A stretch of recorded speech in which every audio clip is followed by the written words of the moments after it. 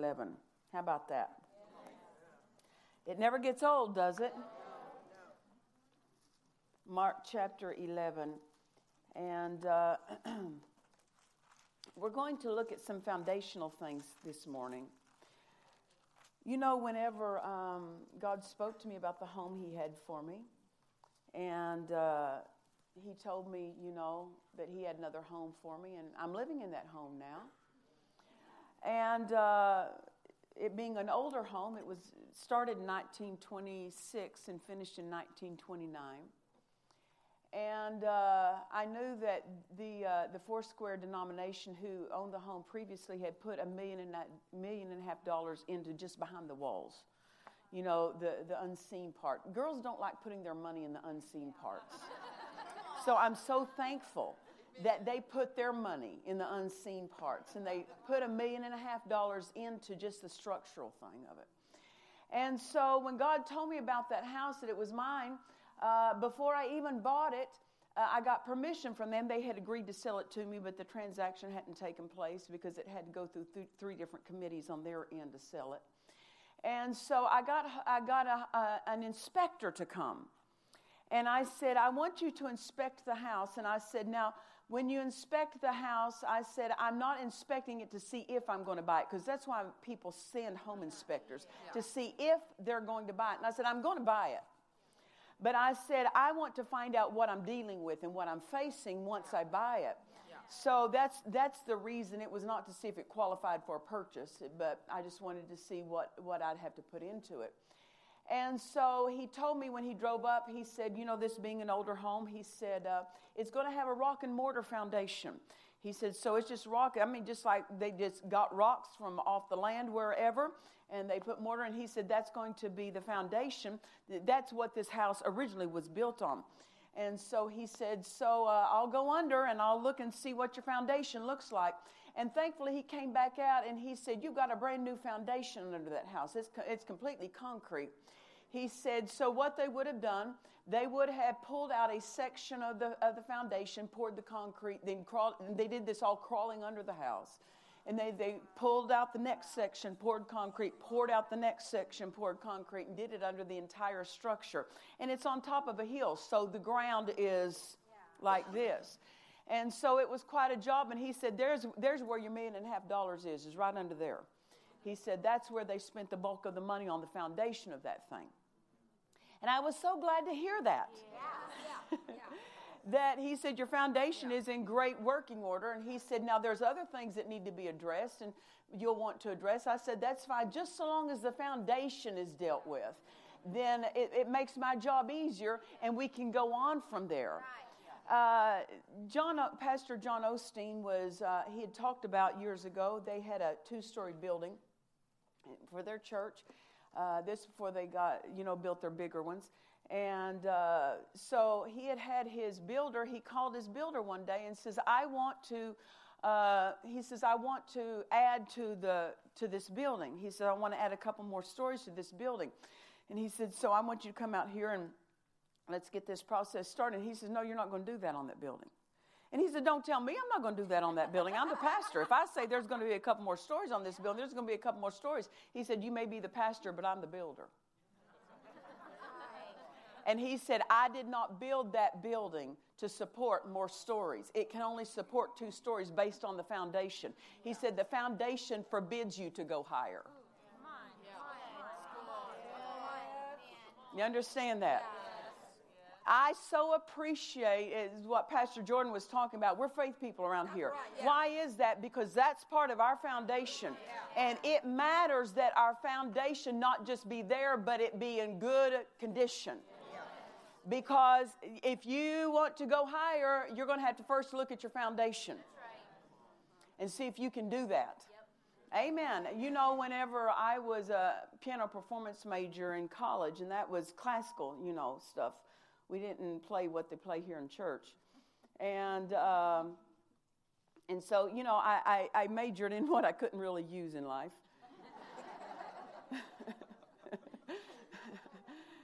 And every day of my life, because I'd practice, anywhere from 4 to 6 hours a day just in college, And every single day of my life, I did not start out just sitting down and playing the piece I was learning. I sat down and started with the scales, the arpeggios, the chording. I started with the foundational things because I could not do what was in the music if I did not do those technical things as my foundation. I never got to the point where I didn't need the foundational technical side of it. The further I go, the more insistent I was that I start with those. You understand that? You never get away from needing to go back to your foundation. Never get away. And the more mature you get in the Lord, the more you pay attention to the foundational thing. And it is the immature who don't pay attention to the foundation. Amen. Amen. But it's the mature who realize the foundation supports the whole thing. And when I here at my home, it was funny because Pastor Edwin and Angela Anderson, you know who they are. They stay with me when they come for Holy Ghost meetings or camp meetings, and so I had him down in one of the downstairs rooms because I have it as a suite for guests and stuff. But in that room is also the door that accesses all the underside of the house, and part of the access underside, you can walk under it. I mean, you can store stuff under it. You can stand up in it. But there's that door, and he came up wide-eyed one night, and he said, Pastor Nancy, he said, there's a sound in there. And I said, oh, yeah. I said, this place was vacant for 10 years, and so every rodent, just moved in and started acting like it belonged to them. They're squatters. They're just squatters. And I said, but since I've been living here, a lot of them have run out because the noise of me being here has run them out. But I said, if you haven't gotten the memo yet, and I said, that's not a mouse under there. That's probably like a raccoon or rabbit. It's something big, And he goes, oh, okay. I said, you're all right. You're all right. You're all right. But I have never once since I've been living there had to address the upper rooms. There were no rodents up there. The rodents are always trying to eat away at the foundational part of that house. And I tell you, it's the little foxes that spoil the vine, but they're not up at the top of the vine. They're at the root of that thing. And so this is why we always want to go back to some basic foundational root things, and you need to so rejoice when your pastor visits the foundation. Amen. Because there are people who want to go higher. Okay, then let's go lower. You got to go low and look at that foundation and support it and make sure that it is in superior condition. Because there's constantly, every day of your life, something is trying to eat away at the foundation of the Word in your life. Amen. The foundation of faith, the foundation of confessing, the foundation of, I believe I receive when I pray. These foundational truths that help us to go higher. So how about this morning we look at these? Amen.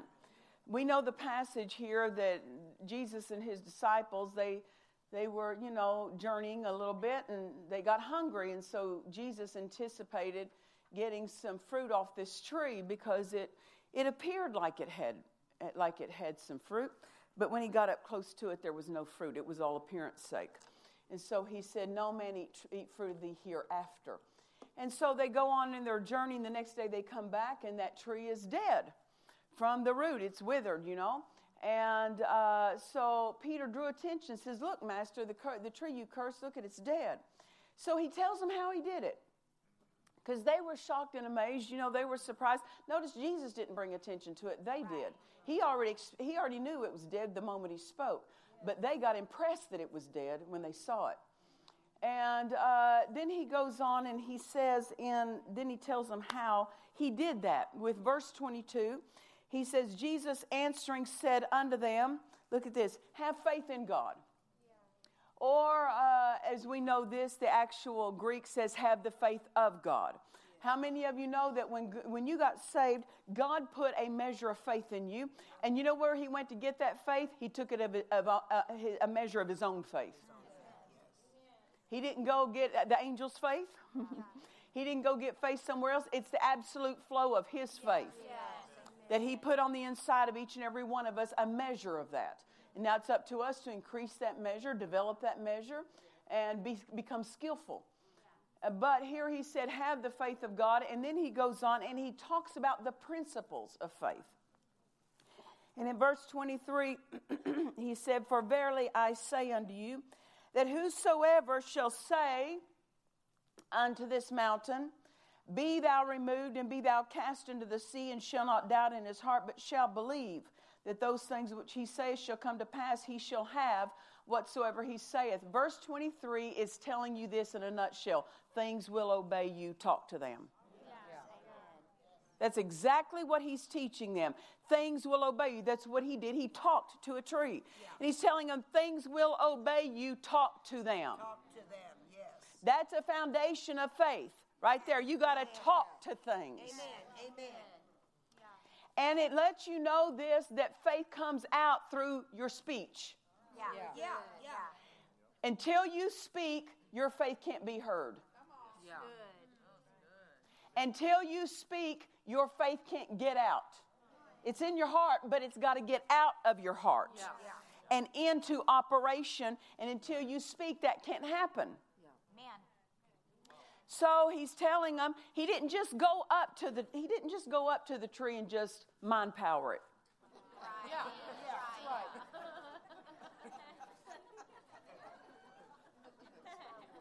Yeah, Star Wars stuff. Have you ever noticed anyone that comes to the church to have a wedding ceremony, they come up to the altar, and it's not enough for the pastor to say, we're all gathered together, here in the presence of God and, all your loved ones and people who is and people who ain't, and, and say, all right, now we're going to let them be joined together in holy matrimony. Do you? All right, it's done. No, somebody had to say something. When we get on the airplane and if we get an exit row, the stewardess comes up and she says, there are duties that you have to perform in the case of an emergency. Are you physically well able to do those duties? Do you agree to do those duties? You cannot look at her and go, she won't take that. She says, I have to hear a verbal agreement out of you. Or else you have to get up and move. If you refuse to give that verbal agreement, you can't sit there. There's a lot of people that can't sit in prosperity because they won't verbally agree. There's a lot of people who won't sit in healing because they won't verbally agree. You got to verbally agree. This is what Jesus said. Things will obey you. Talk to them. Primarily in verse 23, he says this, whosoever shall say unto this mountain, be thou what? Removed. He's telling you how to get rid of things in your life. How do you get rid of bad habits? Talk to them. How do you get rid of wrong thoughts? Talk to them. How do you get rid of fear? Talk to it. How do you get rid of depression? Talk to it. Tell it, you're leaving me in Jesus' name. You're not staying here. Talk to it. Because your life is always going to have things presented to it that you're going to have to get removed. And he's telling you, get rid of things by talking to them. Amen. And then in verse 24, he goes on to the next phrase, and he says this. He says, therefore I say unto you, what things soever you desire. First, 23 is telling you how to get rid of things, to remove things. 24 is telling you how to get what you desire. So he knows this. You need to get rid of things, and you need to get some things. So he's telling you how to get your desires met. What things soever you desire, when you pray, believe that you receive them. He would not tell you how to get your desires met if he wasn't interested in you having your desires met. Come on, amen. He wants your desires met, and whether or not your desires are met depends on what you do. Amen. So in verse 23 and 24, we see the principles. What things soever you desire, when you pray, believe that you receive them, and you shall have them. So verse 23, remove things. 24, receive things. Remove things, receive things. Remove things, receive things. Now, so these are the principles of how to get things removed and how to get things received into your life. Amen. These are the principles.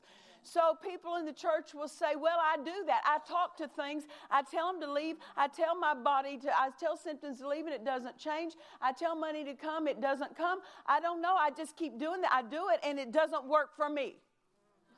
Listen, because for 25 years, I have dealt with people who said, I do that. Yeah. I know that scripture. It doesn't matter that you know that scripture. People will come up to you and say, Pastor Nancy, I've had financial problems for years, and I just don't know what to do. Well, the word says, my God shall supply. Yeah, I know that. I know. And they can finish the verse for you. But what they're doing, they're dismissing themselves from it because they know it, and they're coming to tell you it's not working for me. Well, I don't doubt it's not working for you. But why is it that something that Jesus said would work, why is it not working? If I'm telling things to be removed and they're not leaving, and I'm telling things to come and they're not coming, what's the problem? Verse 22. Have the faith of God. You're going to have to tell things to move from the place of faith. You're going to have to tell things to come from the position of faith. And this is where many people are missing it. They're just talking it out of their head, talking it out of something they've learned at church, repeating and parroting things, but they're not saying it from a place of the faith of God, living bold and big in them. Yeah. Amen. It's the place you say it from that determines whether or not it's going to work. Oh, come on. Amen. So if you're saying something and it's not working, don't keep saying it. Yeah. Go back to verse 22. Don't keep doing verse 23 over and over if things aren't removing. Brother Hagin called that useless confessions. Yeah. You know, just because you're saying it doesn't make it a confession. Something's not a confession unless faith is attached to it. Yeah. Amen. And there have been people who know the principles. And they're stating them just principles. But I want you to know what makes the principles work is saying it with a spirit of faith behind it. That's what makes it work. And if you keep saying it, nothing changes, something's wrong. Back up and get yourself in the spirit of faith. And you say, well, I have the spirit of faith. Well, everybody could have the spirit of faith, but that doesn't mean you have the spirit of faith. Because I've sat under many preachers over the years I've been saved, and some of them you can hear faith. I mean, there's a different sound about it. Then others, they're repeating what they've heard, and they're telling principles, but you can tell there's no bite in it. That's right. There's no rawness to it. There's no in it, you know. If you can't growl when you're saying something, you're missing something. I'm talking, there is something from the inside that makes it not dead sounding. I can sit in I've sat in my church services over the years at my own church, because I'm not going to bring up your church. I'm going to talk about mine. And you can hear people, that have been there for years, and they're sweet people. They love the Lord. But when they say, yes, Pastor, amen, it's dead. It's hollow sounding. That's exactly right. It bothers you. When they say it, they're saying something right, but it's not coming from a spirit that believes. That's right. That's exactly right. Yep. Yes, amen. Yes, amen. Now I know why you have financial problems. I can hear it. Yeah. I can hear the lack of faith. I can hear it. Yeah. You can hear whether there's a spirit of faith behind those words or not. Yeah. And just because you have faith doesn't mean you're in it. Yeah. Come on. Paul said, examine yourself to see whether you be in the faith. He didn't say examine yourself, see whether you have it. Yeah. He said whether you're in the faith. Yeah. You can confess things and not saying it from a position of standing in your faith. Yeah. You can just repeat it because you've heard it and you know it. And those people who say they get bored with hearing these foundational things, well, I know all that. That's because you're not in faith. If you're bored, this stuff never bores you. You're not in faith, because to faith, I mean, the more you hear it, the more you want it. I mean, it's just like throwing gasoline on a fire. When you got the spirit of faith, man, you're just looking for the next faith message. But if you're apathetic and casual toward it, that's because of what you've allowed yourself to operate in. So verse 23 and verse 24 will not work without verse 22. Won't work. I said won't work. If you're repeating something and confessing something and nothing is changing, don't just say, I'm standing my ground, I'm standing my ground. Yeah, you may be on the wrong ground. Take time to make sure you're getting your faith fed and you're putting faith in you every day of your life, that you are listening and you're consciously releasing your faith and not just repeating words. Listen, when I pray, I can tell. I hook up my spirit when I start making my confessions. I hook up my spirit, because saying them out of my mind won't do anything and I'm wasting my time. I make sure I get my tongue connected to my spirit. And I can tell when it's flowing out of my spirit or whether it's just flowing out of my mind. And it's not about feelings. It's about, you can sense whether you hooked in or not. Amen. Take time to get in faith before you make confessions.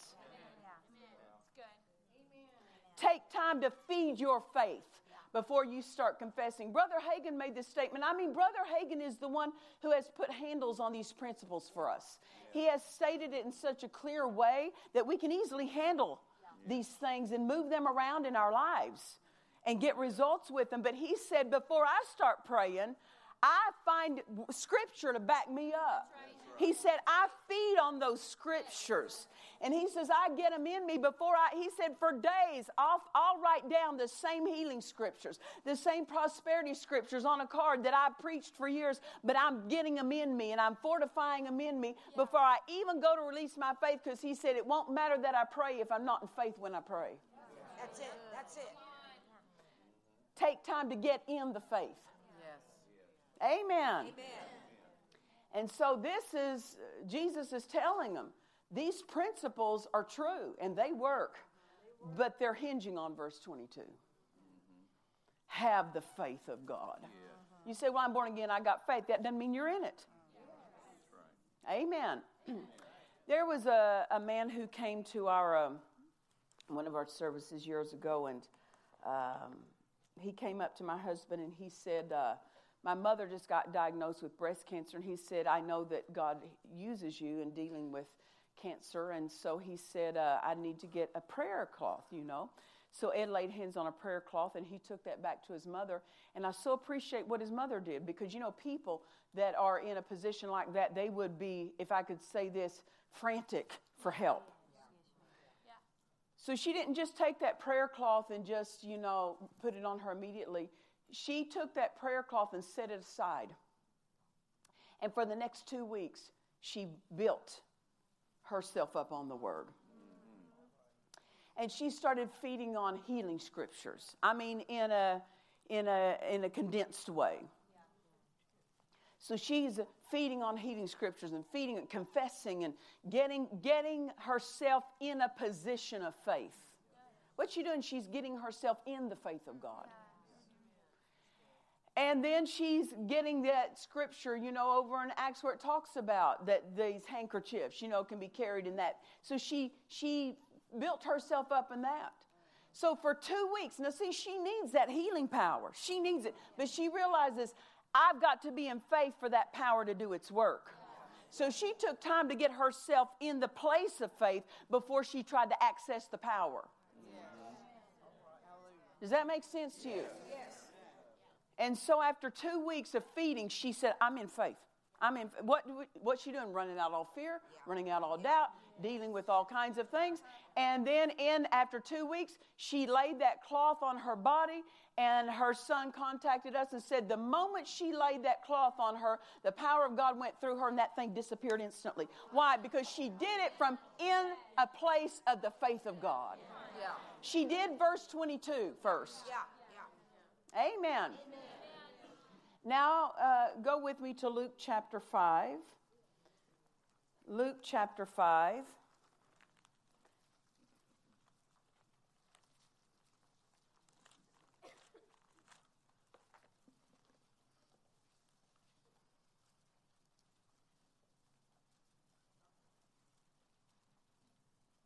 And look at verse 15.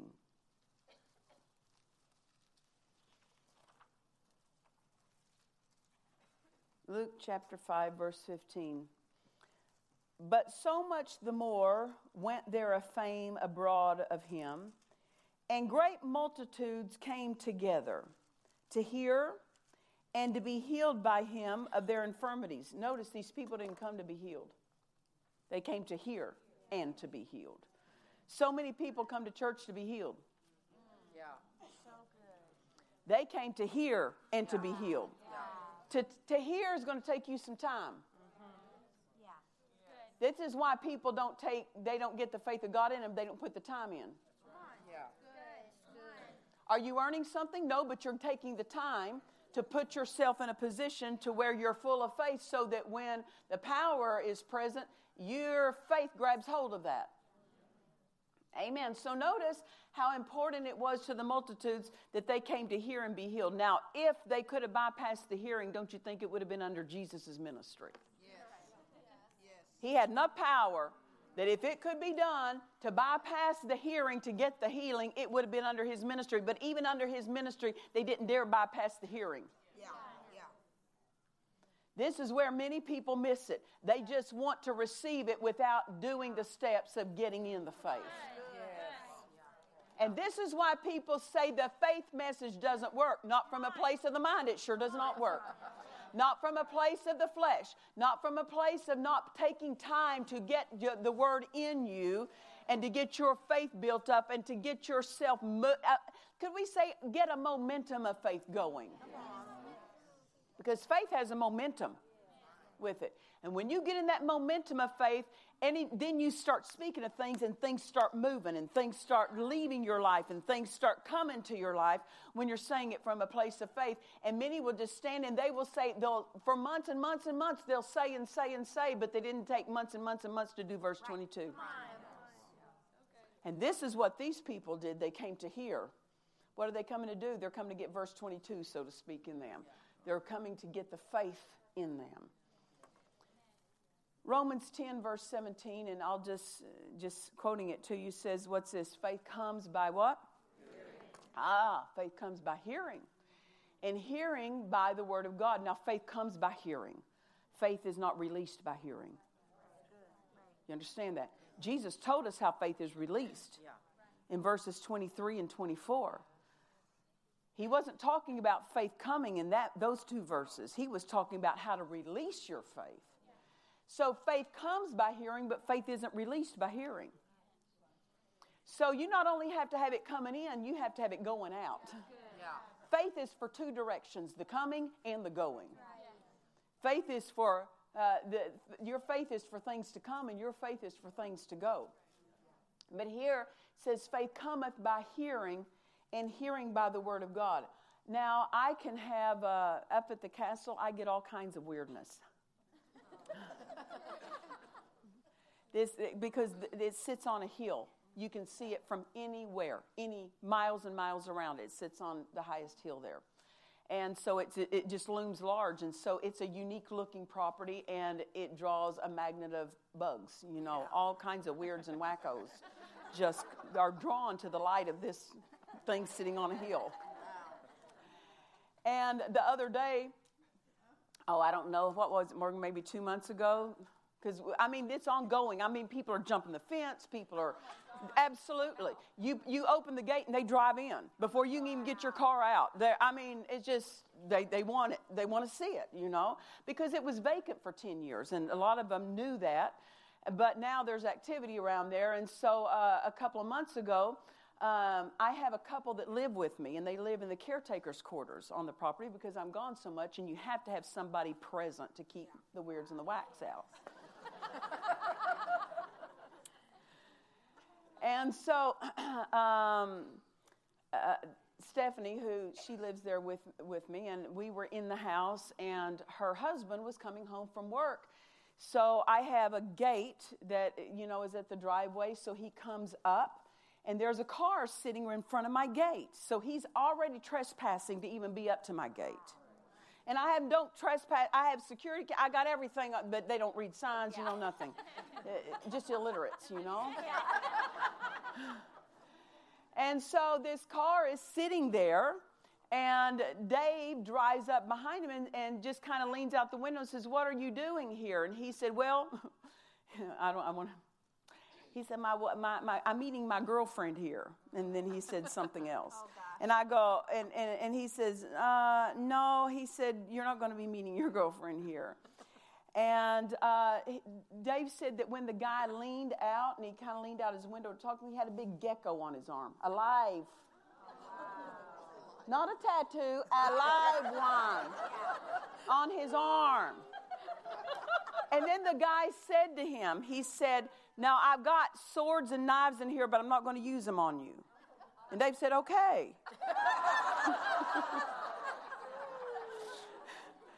So Dave realizes he's got an issue here. And then the guy said, "Should I just wait here for the police?" And Dave said, "That'd be good."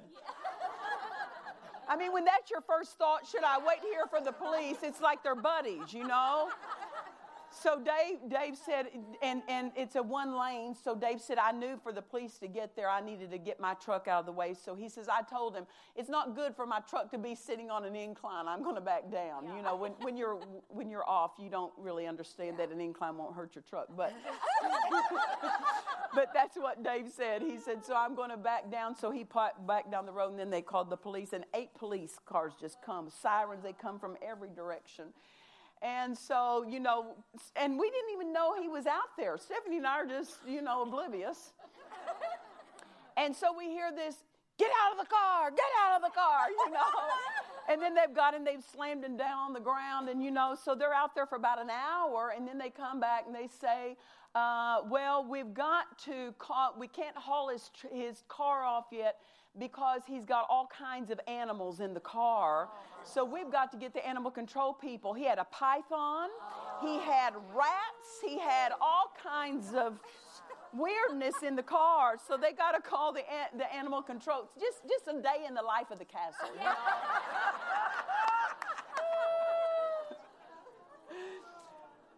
And so they hauled him off and put him in, a hospital to help his mind. And come to find out, he had been arrested, of course, for burglary and battery and all kinds of stuff. But the thing is, he came there and was sitting there a good long time. But just because he came didn't mean he was getting in. Yeah. I've got gates there. Yeah. And I'm fixing to get bigger gates and more gates that are going to be all around the perimeter of my property, because even though there's fencing around the house, but I'm going to put it around the whole land, because I'm going to end up buying that whole mountain. It's me and Caleb. Give me the mountain. And so we're going to put fencing around the whole thing. Why? Because just because you come doesn't mean you're going to get in.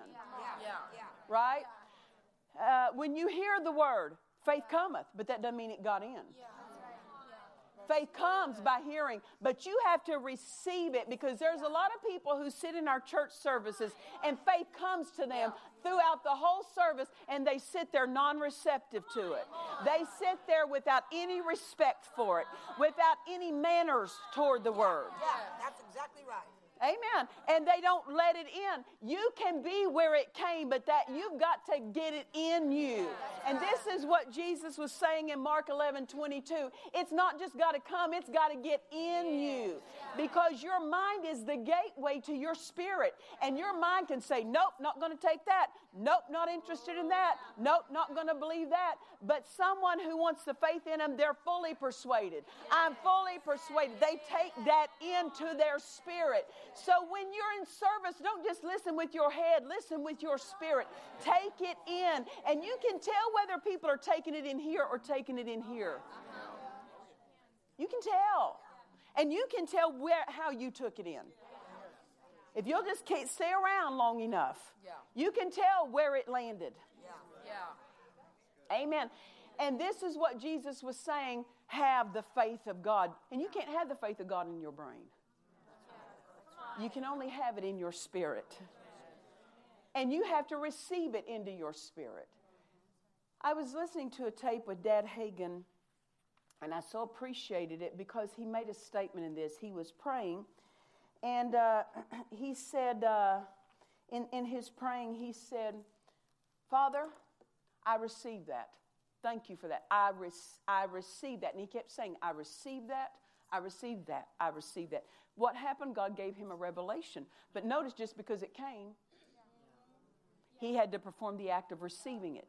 How did he perform the act of receiving it? I received that. I received that. Then after he got done talking to God, he turned and talked to the congregation, and I so appreciate what he said. He said, God just revealed something to me about my future, but he says, I didn't understand that. I do not understand what he just said to me. So I decided to receive by faith what I did not understand. And that's when you heard me say, I received that. Notice this, you can receive into your heart things your brain cannot understand or calculate or figure out. And if you won't receive it into your heart until the brain calculates it and processes it, you're going to cheat yourself. Because you can receive things now that you won't even understand till later. Amen. So it matters that you're sitting here receiving the word, the faith that comes. Because faith comes. But that doesn't mean it got in. Faith comes when you hear the word preached. Every Sunday morning, don't just go and say, thank God for our church. Go say, I'm going to receive this morning. I'm going to receive. I'm not just going to hear a sermon. I'm going to receive. Because I've got to receive this for this faith to get in me. Amen. So if we're to receive the word in a way that produces fruit, it matters how we treat the word. When your pastor gets up, it matters how you treat him. It matters how you acknowledge him. It matters how you respond to him. It matters. If you're going to pull out your iPad and check your Instagram and check a few emails, it doesn't matter that faith came and filled the room when the pastor preached. Do not cheat yourself by disrespecting the word. Honor the word. Value the word. And know that it is faith food. It is food for your spirit. It's got to get in your spirit or nothing changes in your life. Amen. Just getting in your head, it won't change. Now listen, your mind needs the word. But your spirit has to have it too. Amen. So, if we come to service only with the thought of attending, we won't treat the word right. I'm not just coming to attend service. I'm coming to get the word in me. How should we treat and approach the word? How you treat the word will determine how good a life you live. Understand that? The word tells us how we're to treat the word. Matthew 5, verse 6, and you can just write these down because I'm going to read several of them. But Matthew chapter 5, verse 6, those who hunger and thirst after righteousness shall be filled. Notice this, the filling belongs to those who are hungry and thirsty. How should we come to church? Hungry, thirsty. Not just a mental thing, but from the inside of us, I'm hungry. I don't care. You don't have to be going through a tragedy to be hungry.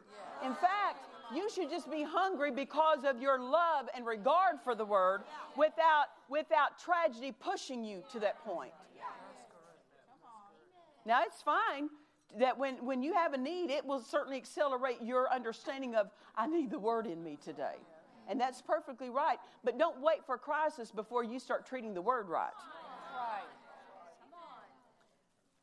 Jeremiah 15 and verse 16 says this. I love this. Thy words were found. If you're going to find something, what's that mean? You got to be looking for it. It doesn't just come to you. You got to get up in the morning and go to church. Thy words were found, and I did eat them. Not I just listened to them. Not I just heard them. I did eat them. If something is eaten, it's processed throughout your whole system, isn't it? So I did eat them, and thy word was unto me the joy and the rejoicing of my heart. So how do we know whether or not you ate them, whether or not you're rejoicing? If you're not in joy and not rejoicing, you didn't eat what was offered to you. I don't care what you heard, you didn't eat it. Yeah, I was telling the ladies, and I'll tell you again. When Stephen and Morgan the other day, they were able to, finalize the purchase of their home. And Stephen, Morgan had to overcome different opposition. Stephen had to overcome different opposition. And so Stephen, one of the things that Stephen was trying to do was that, they had a deadline. I think it was like February 21st. And the people said, if they don't have everything, their purchase in order, that they need to be out because on the 22nd they want to move in. And Stephen says, well, I want to keep my word. If I don't for some reason get all the sales stuff I need in place, then I need to get out because it's their house if we defaulted, so to speak. So Stephen kept saying, he was saying this almost a week before that it was time to get out. I need to start packing. And I said, well, why are you going to start packing? And he said, because we don't have a loan yet. And I said, yeah, but you got 5 more days to get a loan. You know what God can do in 5 days? Creation was a 6-day thing, And I said, God can do so much in 5 days. And he says, well, I want to honor my word. I'm going to get up and I want to pack, and I've got to have time to pack. And I said, is your spirit telling you to pack? He says, I don't know what my spirit's telling me. When things are coming at you, you can lose clarity sometimes. And I said, okay, well, let me help you find what your spirit is saying to you then. And that's what you want to have people around you to help you locate what's in your spirit. Amen. That's what your pastor does. He helps you locate your spirit. Amen. And so I said, well, let me help you locate your spirit, what your spirit is saying to you. I said, did God tell you that's your house? That's our house. Yes, that's our house. I said, do you still have peace that that's your house? He said, I still have peace that that's my house. I said, that's what the Spirit is saying to you. Yes. So I said, the Spirit didn't tell you pack. And I said to him, okay, you're talking about packing. You're going to go home at 5 o'clock today and you're going to start packing. What are you going to do with it? I'm going to put it in the truck. You mean my truck?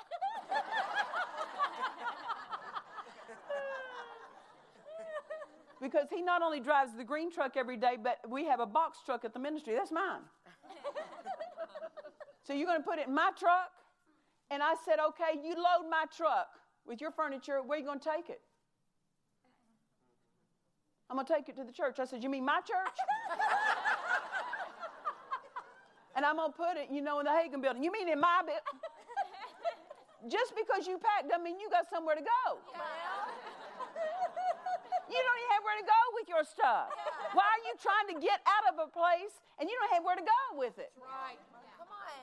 If I were you, I'd try to stay where you're at and try to get out of where you're at. Yeah. Come on.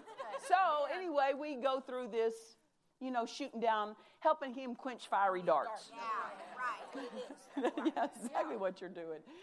And so I said to him, and it was raining outside. It doesn't rain much in California. Our average rainfall is 1 inch a year. And we can go for several years and not even get that. But we had a real flood for us. We had, several days of a steady rain and stuff. So it's raining outside, and we're at a restaurant, and I said, you see my car out there? See it's raining? I said, you're not getting in my car till you're dancing. Why? Because if you're not dancing, you're not in faith. And no doubt's getting in my car. And I said, we're dancing around that car. We're rejoicing around that car. Yeah. Out in the rain, looking like fools. We're rejoicing. But this is what the word says. Listen to this. Thy words were found, and I did eat them, and thy word was unto me the joy and the rejoicing. Not just the joy, but and the rejoicing.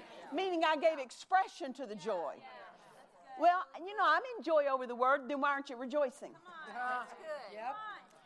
Because we can tell by looking at your face whether or not there's a spirit of faith in you. Yeah, that's right. Come on. It matters how you respond to the faith that is in you. Well, I got faith in me. Then there needs to be a response to that, sister. That's right. That's exactly right. Amen.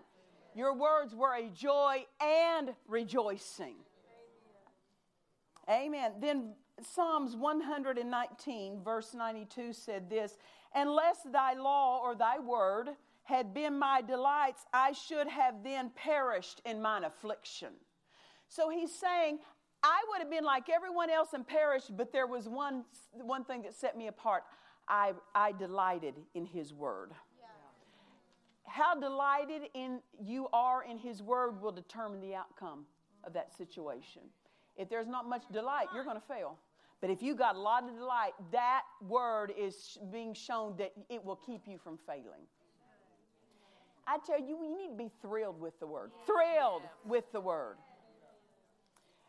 Psalm 119, verse 97. Oh, how I love thy law. It is my meditation all the day. So he's telling you that the word has to be the flow of your everyday. Yeah. We know this, you've got to work. We know that you've got responsibilities. But he's saying this, that there should be a flow of the word. Just when you're in alone times or you're in your car, take that time to feast on the word. Just let it flow out of you. My God shall supply all my needs. I am rich. He made me rich. And you start just feasting on these things. You can if you've eaten them. And then Psalms 119, verse 103. How sweet are thy words unto my taste. Yes, sweeter than honey to my mouth. Back here every day they have had the most wonderful, delightful things. I mean chocolate-covered strawberries, little cupcakes, chocolate dipped pretzels, donut holes. Praise the Lord for donut holes. All these wonderful things. And I mean, you remember at Christmas or Thanksgiving and your family member makes their favorite, dessert thing. How many of you just stand by the pan and eat out of the dish? I mean, you don't even take time to put it on the saucer because and every time you walk by, you just take a bite. Every time you just walk by, you just take a bite. And there's like the community fork left there. Does anybody do that or do I just do that? There's a community fork and there's no germs on it because it's so good. But I mean, Mother would make something. My mother makes homemade donuts from scratch. She'll make the yeast bread, and fry up the donut. Oh my God, make you lick the back of your head, Not going to miss a drop. That tongue will come out and around, And I mean, you'd sit there and just take one of those, bite of her donut and go, I mean, you just have to do a little jig. You just have to do, that puts something in me, eating that, And totally enjoy it. You know you're going to be fat by the time you're done, but you know you're going to be bloated for 3 days. But you're willing to pay the price because it tastes so good to you. Now, you might enjoy vegetables or something. I'm not saying you don't, but I've never seen people dance the same way. Just never seen them. Just never seen it. Never seen it. But look here, how sweet are thy words unto my taste. Yes, sweeter than honey. So that means just like you would sit over your favorite dessert and do, I mean, you got to come to church and go, that is good preaching. Oh, it's sweeter.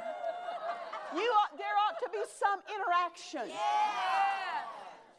Some kind of response when Pastor Jordan and Pastor Lauren and Dr. Jake, when they preach, there needs to be some kind of sign. Oh, this tastes so good. Not just to hear, but to hear. It tastes good to my spirit because the same way, I mean, you will get your favorite dessert and try to extend. Yeah. I watch Grant eat, or I watch Bubby and Bear eat. I buy them a treat. I buy them something, and let's say those little Sour Patch watermelon things. Those are. And you can give Bubby or Bear a handful of those, and they'll go wah, the whole thing at one time. And I go, no, that's not the way to eat that. Take one at a time. You want to make it last as long as you can. Don't just down it one, then you're just doing like this. I said take it one and enjoy it. Chew it real good. Then take the next one. But I mean, you're losing half of it, you know. Because you just did this face whop here, you know, and you're losing half of it. Why do you gobble it? Don't gobble it. I mean, you gotta, you know, you gotta interact with this thing, you know. And that's the way a lot of people are towards just put it down, walk out, no big deal. No, make it last. I mean, just savor every part of that service, every part of that word. Just eat every part of it. Don't just try to swallow it down whole. You ain't that big. Amen. His words are so sweet. They're so sweet in the time of your difficulty. I mean, to know what to think on, to know what to meditate on, to know how to talk when things are so difficult around you. It's the sweetest thing in the world to have the answer in the face of problems. It is such a blessing that when others cry, I know what to say. Amen. And then Psalm 119, verse 127 says this, I love thy commandments. Well, what are his commandments? Well, we know this. God put guidelines in his word for us to live by. These are his commandments. But aren't his commandments just what he says to us? Wouldn't we say this? I love what you say to me. Yeah. What about if he tells you, I want you to give your pastor $100. I love what he said. When he says that to me, I love that. You see, people struggle with what God says because they don't love what he says.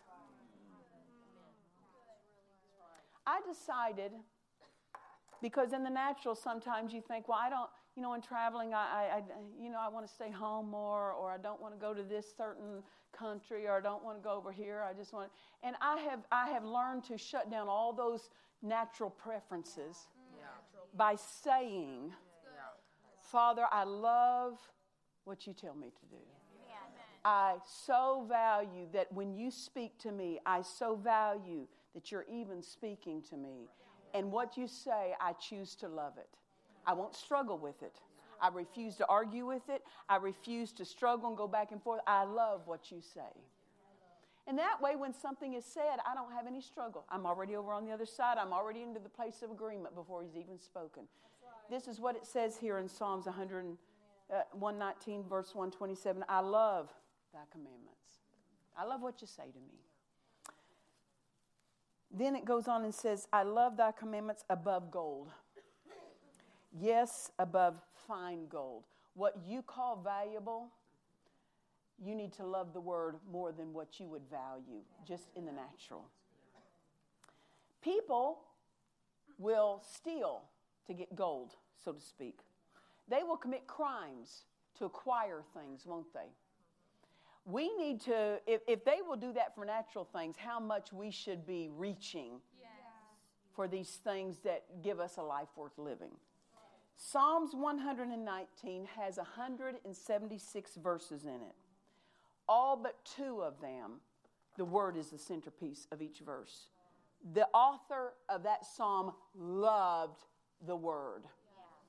When you love the word, you prize the word, you value the word, you're going to have a strong faith. You're going to have a robust faith. And then when you treat the word right, when you go to do Mark 11, 23 and 24, it's going to work for you because of how you regard the word, because you've got the faith of God on the inside of you and you're feeding that faith. Amen. What did Jesus say about the word? Man shall not live by bread alone, but by every word that proceedeth out of the mouth of God. He's letting us know every word was important to him. Amen. God said something to me years ago. I was laying in bed just getting ready to fall asleep one night, and God made a statement to me. He said, talk to me about my word. I thought that was interesting. What's he doing? He's inviting us to interact with his word. Don't just learn it to confess it, learn it to get it in you. There are times when people say, I know I know that supply belongs. I know the pastors have preached. I know supply, but I'm just struggling. It just doesn't seem real to me. I say it doesn't seem real to me. You have to take time to take ownership of the word. You can't spend what you don't own. And people are trying to spend a verse they haven't taken the time to own yet. How do you own it? You got to get it in you. How do you get it in you? Meditating it. How do you meditate it? You speak it to yourself. That's what God said. Talk to me about my word. Talk to yourself. Talk to God about it. When you're driving down the road in the car, my God shall supply. My God shall supply. My God shall. Just keep eating on that and eating on that. You ever had a sucker? It never got to the stick with one lick. Anybody remember the old commercial? Now, don't act like some of you aren't old enough. I know you old enough. How many licks does it take to get to the center of a Tootsie Roll? 1, 2, 3, crunch. Remember? Because there was something inside that you had to get through the outside over. I'm going to tell you, the word is the same way. You've got to get past all the feelings. You've got to get past all the circumstances to get to the center of the truth of that thing. And that's going to take time of eating on it. To get rid of the wrong thinking, to get rid of thinking that hinders and holds you back. And so we see this, that when God says, talk to me about my word, interact with his word. Too many times we want to just interact when we sense the anointing. But talk to him about his word. Yeah. Amen. If you don't understand something in his word, talk to him about it. When you do understand, don't just read through the word, talk through the word. Amen. Stop on a verse and talk that to him. And when it says, rejoice in the Lord always, and again I say rejoice, don't just go to the next verse. I read that. Yeah, then stop. Do what that verse is telling you to do. That's called interacting with the word. That's how you eat it and get it in you. It's not about getting your chapter read every day. Right. It's about getting that in you that you're reading. And you only get it in you by reading it. And if you only got one verse in you, that's more than yesterday. Right? It's one verse more than you had yesterday. I would rather you get one verse in you than read through 4 chapters. Because it's not what you read that changes you. It's what gets in you. And then let's close with this. Go with me if you would. Let's go to Joshua chapter 1. Joshua chapter 1, and we're going to look at verse 8. Let me tell you, if you had just fallen in love with some little lovely thing,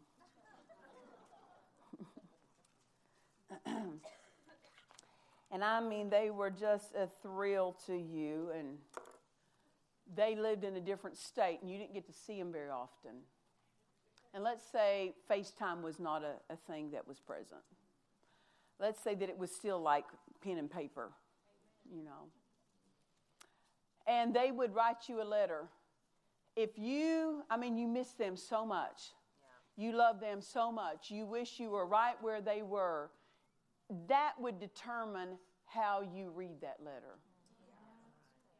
You wouldn't do a speed read. All right, got it. You would pore over every word. What did they say? That it was a delight. Oh, I'm a delight. They would take every word and they would just value and cherish and reread it and weep over it. Or get excited and their heart would get thrilled. Oh, he said this or she said that. You know, why? Because you understand that they're putting something of them on that paper, and it matters to you how you respond and interact with that. Yeah. And then if you go to write them back, you remember what they said, and you respond to what they said in your response to them. That's how we're to treat the word. The word is God talking to us. When your pastor gets up, that's God talking to you through those sermons, through those scriptures. Amen? So it matters how we treat them, because how we treat them determines the degree of faith that gets in us. Joshua chapter 1 and verse 8, we know this passage. You need to know this passage well. This book of the law, Couldn't we say this word of God? Shall not depart out of thy mouth. Then he tells you how to keep it from departing out of your mouth. But thou shalt meditate therein, day and night. So he knows this. He's not telling you 24 hours a day. You can't do this 24 hours a day. You're going to eat some of the time. You're going to sleep some of the time. You're going to do work. He's talking about a flow of your life. That there's never a time of your life that the word doesn't have its place in your daily life. And so he says here, thou shalt meditate therein day and night, that thou mayest observe to do. Notice this. He doesn't talk to you about doing the word until you've taken the time to meditate it and get it in you. Meditation is how you get you in the word and get the word in you. And until you get the word in you, you don't own it. Amen. It belongs to you, but you don't own it until you get it in you. That's when it becomes alive to you. That's when you start making confessions and it works because you took time to get it in you. So this book of the law shall not depart out of thy mouth, but thou shalt meditate therein day and night. So that thou mayest observe to do according to all that's written therein. Look at this. For then thou shalt make thy way prosperous. And then thou shalt have good success. Your prosperity is connected to what you do with the word. It's not connected to what God gives. It's connected to what you do with the word. Notice this. To be prosperous and to have good success. Notice in this verse, the devil's not mentioned. Notice God's not mentioned. The only thing that's mentioned is you and the word. What you do with the word determines the outcome of your life.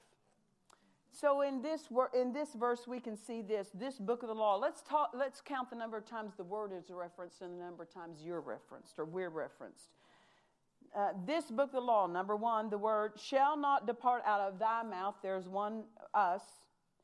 And thou, two of us, shalt meditate therein, the word, day and night, that thou, number three, mayest observe to do according to all that is written therein. That's 3 times for the word. Then thou shalt make thy way prosperous, and then thou shalt have good success. You're mentioned 5 times, and the word's mentioned 3. Yeah. What you do with the word determines the success you have in life. It's not about what your pastor does, it's about what you do.